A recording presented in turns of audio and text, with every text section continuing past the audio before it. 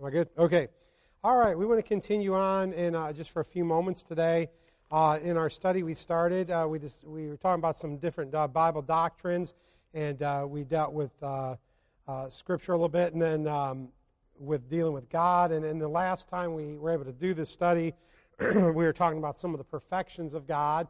Many people refer to them as the attributes of God. Ryrie and several other commentators prefer the word perfections because in each of these things, God is the perfect example, the perfectness of these things. When we think of attributes, sometimes we think of, if you think of something having several attributes, you feel like it's part of it. So, like, that car has, nice wheels, it has a nice paint job, it has a nice stereo.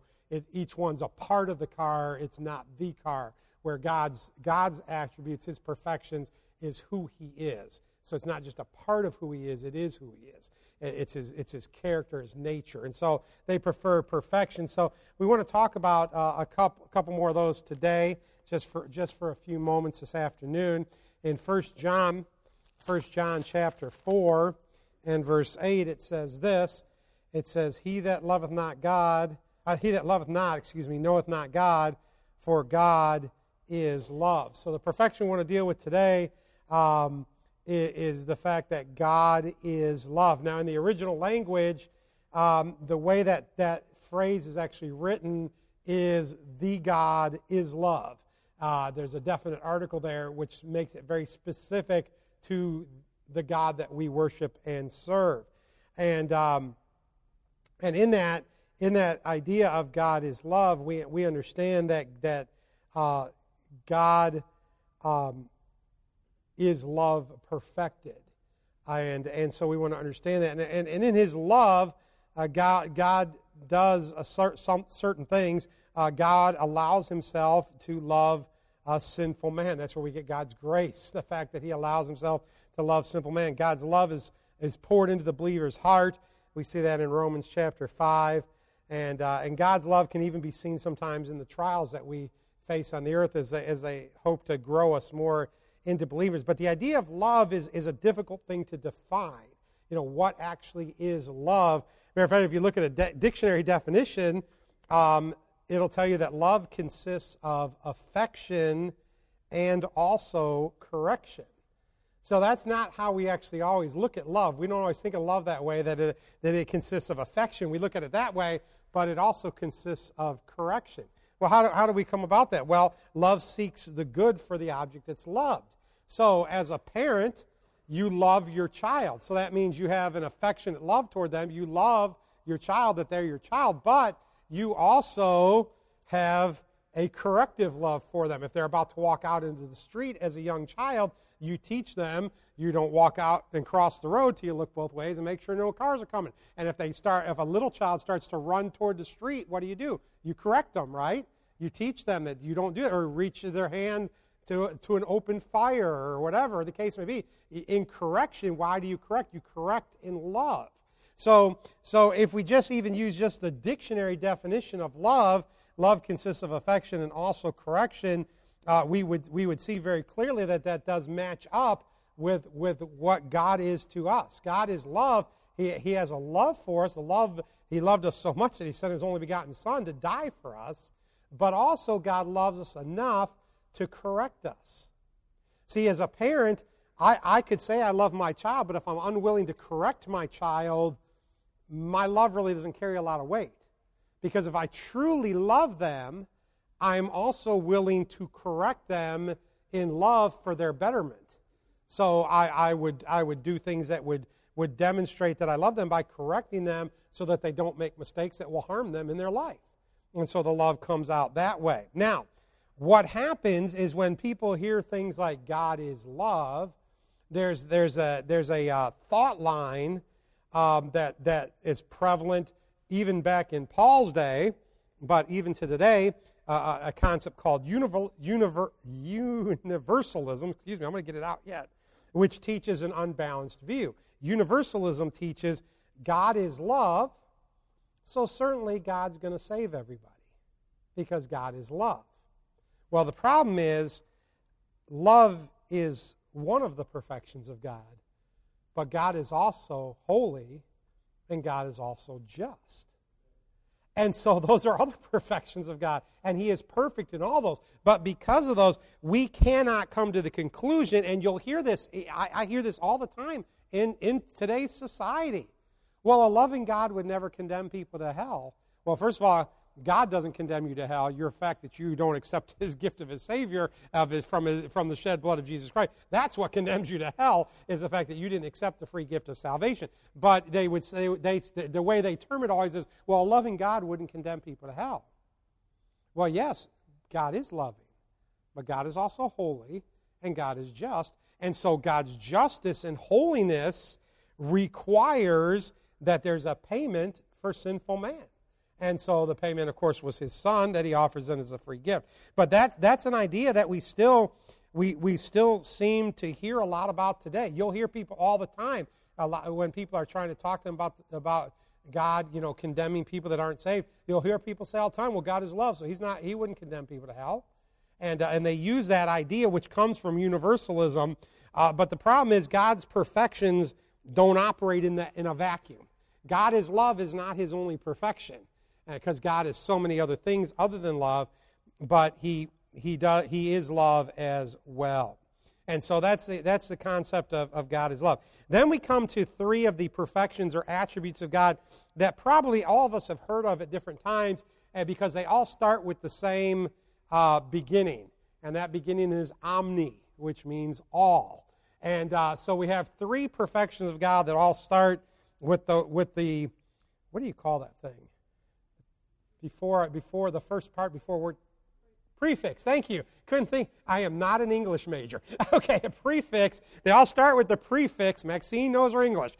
They all start with the prefix omni, which means all, and that's omnipotence, omniscience, and omnipresence. And so we're going to look at those today just for a few moments, see what those are all about. So let's start with God's omnipotence. So omnipotence means God is all-powerful.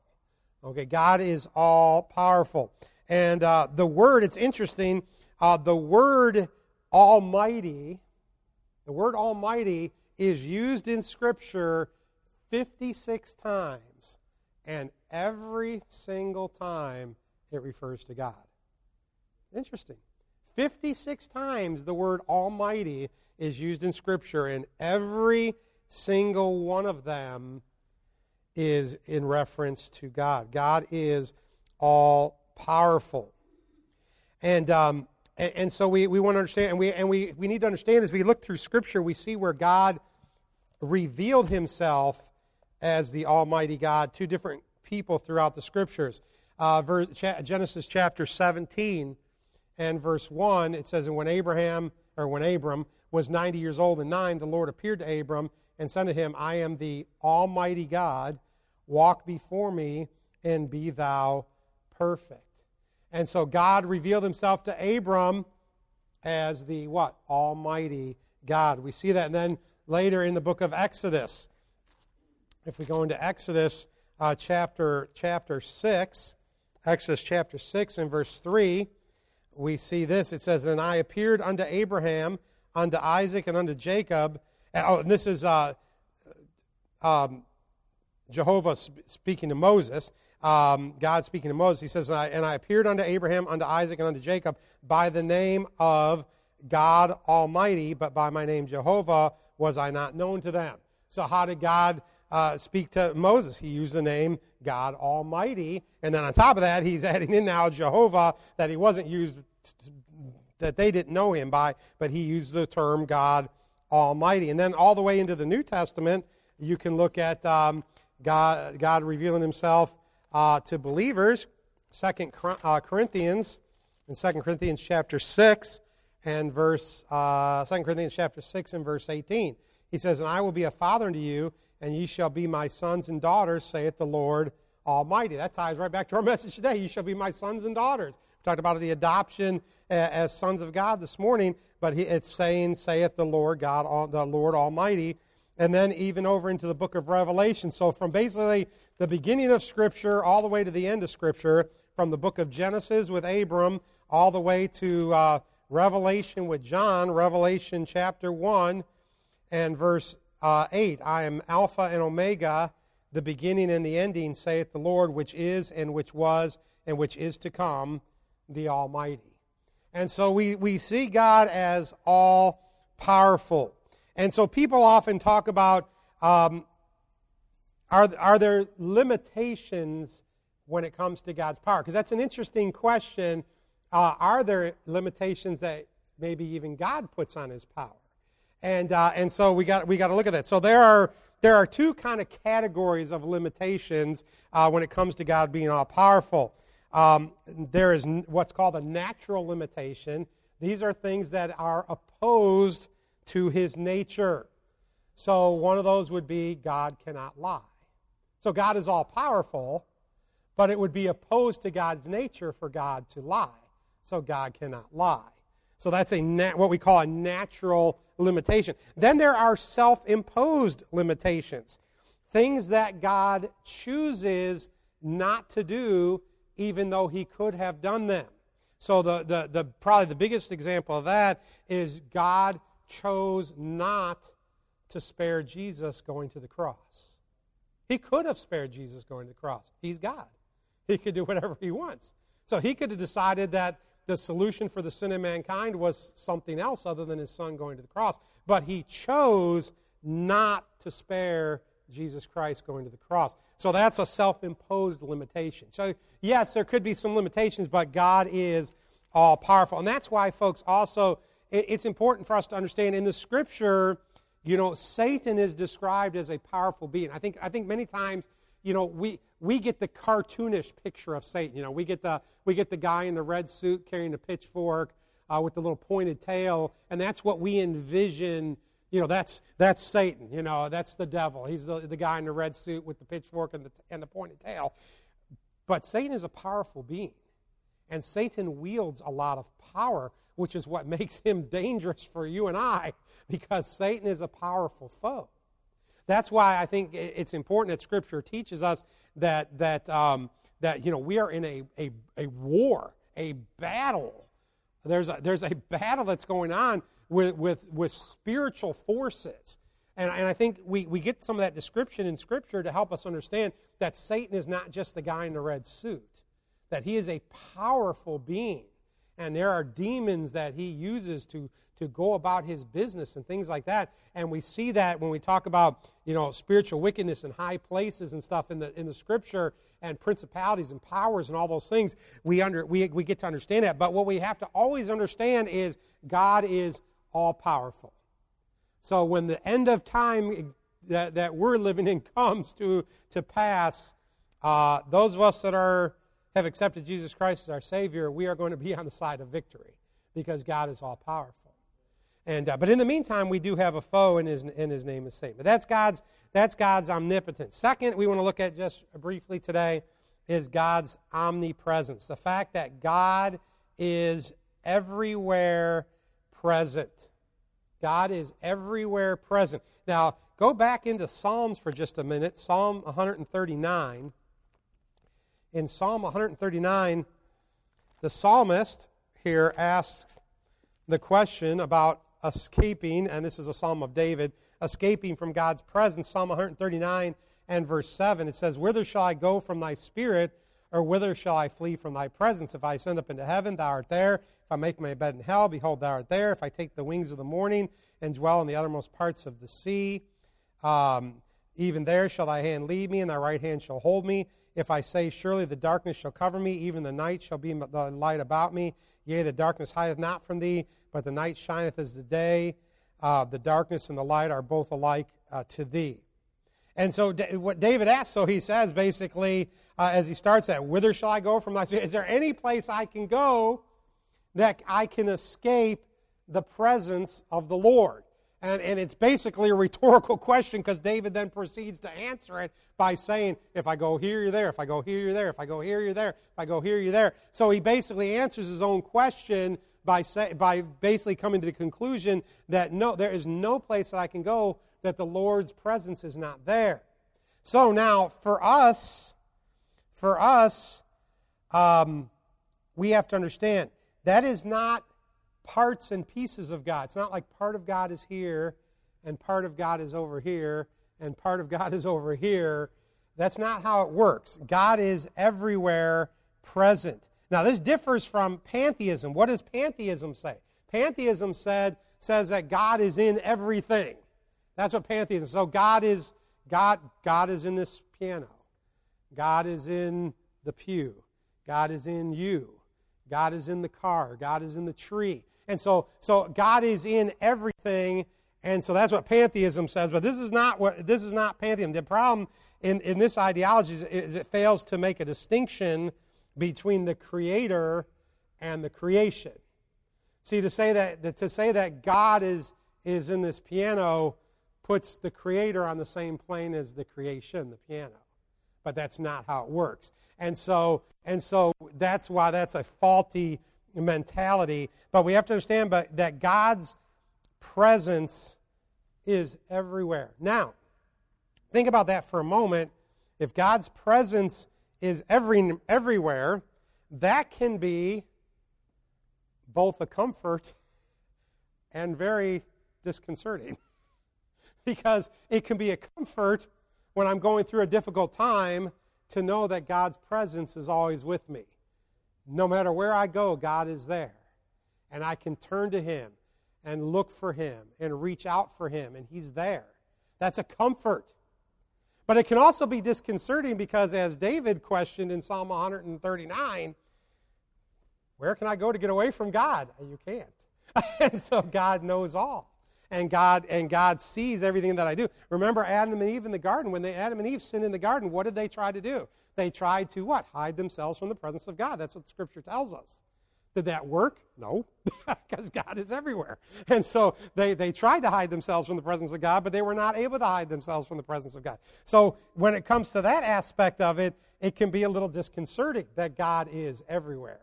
But really, it should be very such a blessing to us that God is always present. He is always nearby. That's what the Scripture teaches us. It teaches that God is nearby. And the Scripture tells us we just have to call out to Him. And He is there to help us. And that should be of great comfort to us as believers that God is nearby. Now, I'm hitting these quick, folks. Obviously, we could talk about each one of these a whole lot longer, but that's not the purpose of this study. Is just to give a quick overview of a few of these things. So I'm hitting them pretty quick today. But we understand God is all-powerful. God is all-present, everywhere present. And then number 3, God's omniscience. God's omniscience. God knows everything. What does that mean? That means God knows all things that are actual and all possibilities. So in other words, I come to make a decision, and God already knows the possible decisions I can make, and He already knows the outcome of those decisions. He knows everything. So I got a yes or no decision. God knows the possibility of both those answers, and God also knows how I'm going to answer because He knows all. He knows everything. He knows all the possibilities and all the actual decisions. It's interesting when you think about it, God never discovers anything. God never is surprised by anything. God is never shocked by anything. Nothing amazes God because He already knows it all. It also means that He doesn't know anything else more than anything else. He knows it all the same. But we have to understand. So think about that, though, folks. God is not shocked or surprised or taken aback by anything. So when something that we consider traumatic happens in our life, God is not shocked by that. God is not fretting over that because God knew it was going to happen. And we have to understand that because that's not how we respond, is it? When something traumatic happens, we fret over it, we worry about it, we get anxious about it. Why? Because because we didn't know it was going to happen. But see, God is not shocked by those things, and He's not taken aback. There's nothing that stresses Him. He doesn't sit in heaven wringing His hands going, oh, I hope everything in America is going to work out the way I need it to. That's not what God is doing, folks. God is not surprised. God is not surprised by the things that are going on in our country today. They're not a shock to Him. They're shocking to us. I mean, I think back to when I was a kid. I mean, I grew up. I was born in the '60s, so I grew up, my childhood years in the '70s. If you had told me some of the stuff we would be talking about today in our country, I would have been stunned. I mean, absolutely stunned, even as a kid, to think of some of the things we're dealing with today in our country. But God's not wringing His hands over those things. God's not shocked by those things. He knows, and He knew that they were going to happen. And so we have to understand that. Acts chapter 15 Acts chapter 15 and verse 18. Acts 15 and verse 18 says this. It says, known unto God are all His works from the beginning of the world.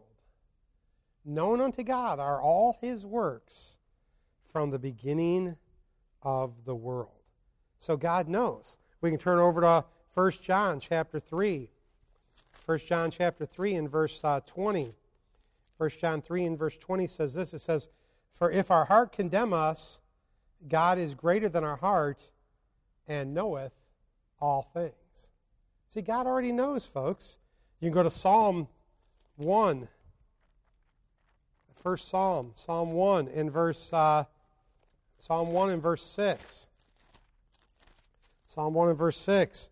It says, for the Lord knoweth the way of the righteous, but the way of the ungodly shall perish. God knows.